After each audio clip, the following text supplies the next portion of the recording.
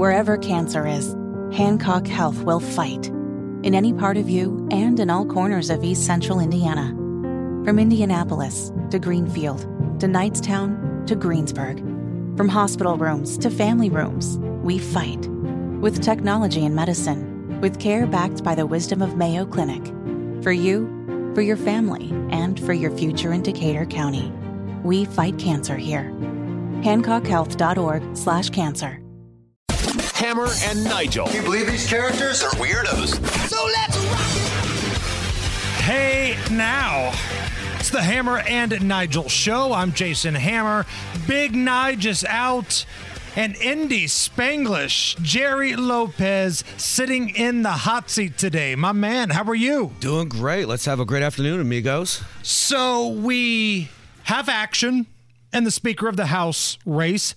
In the closed-door balloting, Steve Scalise came out with the most votes.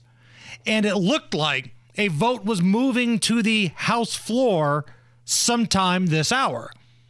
But it turns out that's not the case, because Steve Scalise might not have all the votes needed to reach the magic number, and the Republicans certainly don't want to have a repeat of what happened when they were trying to push Kevin McCarthy down everybody's throat. Yeah, that was a mess. It was 15 rounds of voting, and it was just horrible. And when I look back, I remember rooting for Jim Jordan the whole time.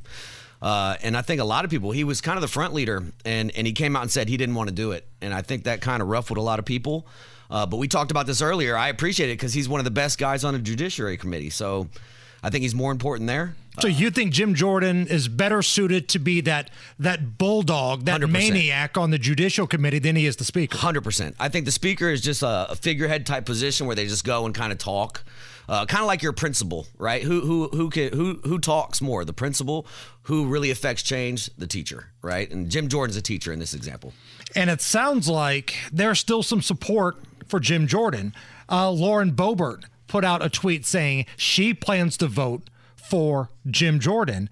Chip Roy says he will not support Steve Scalise as the Speaker.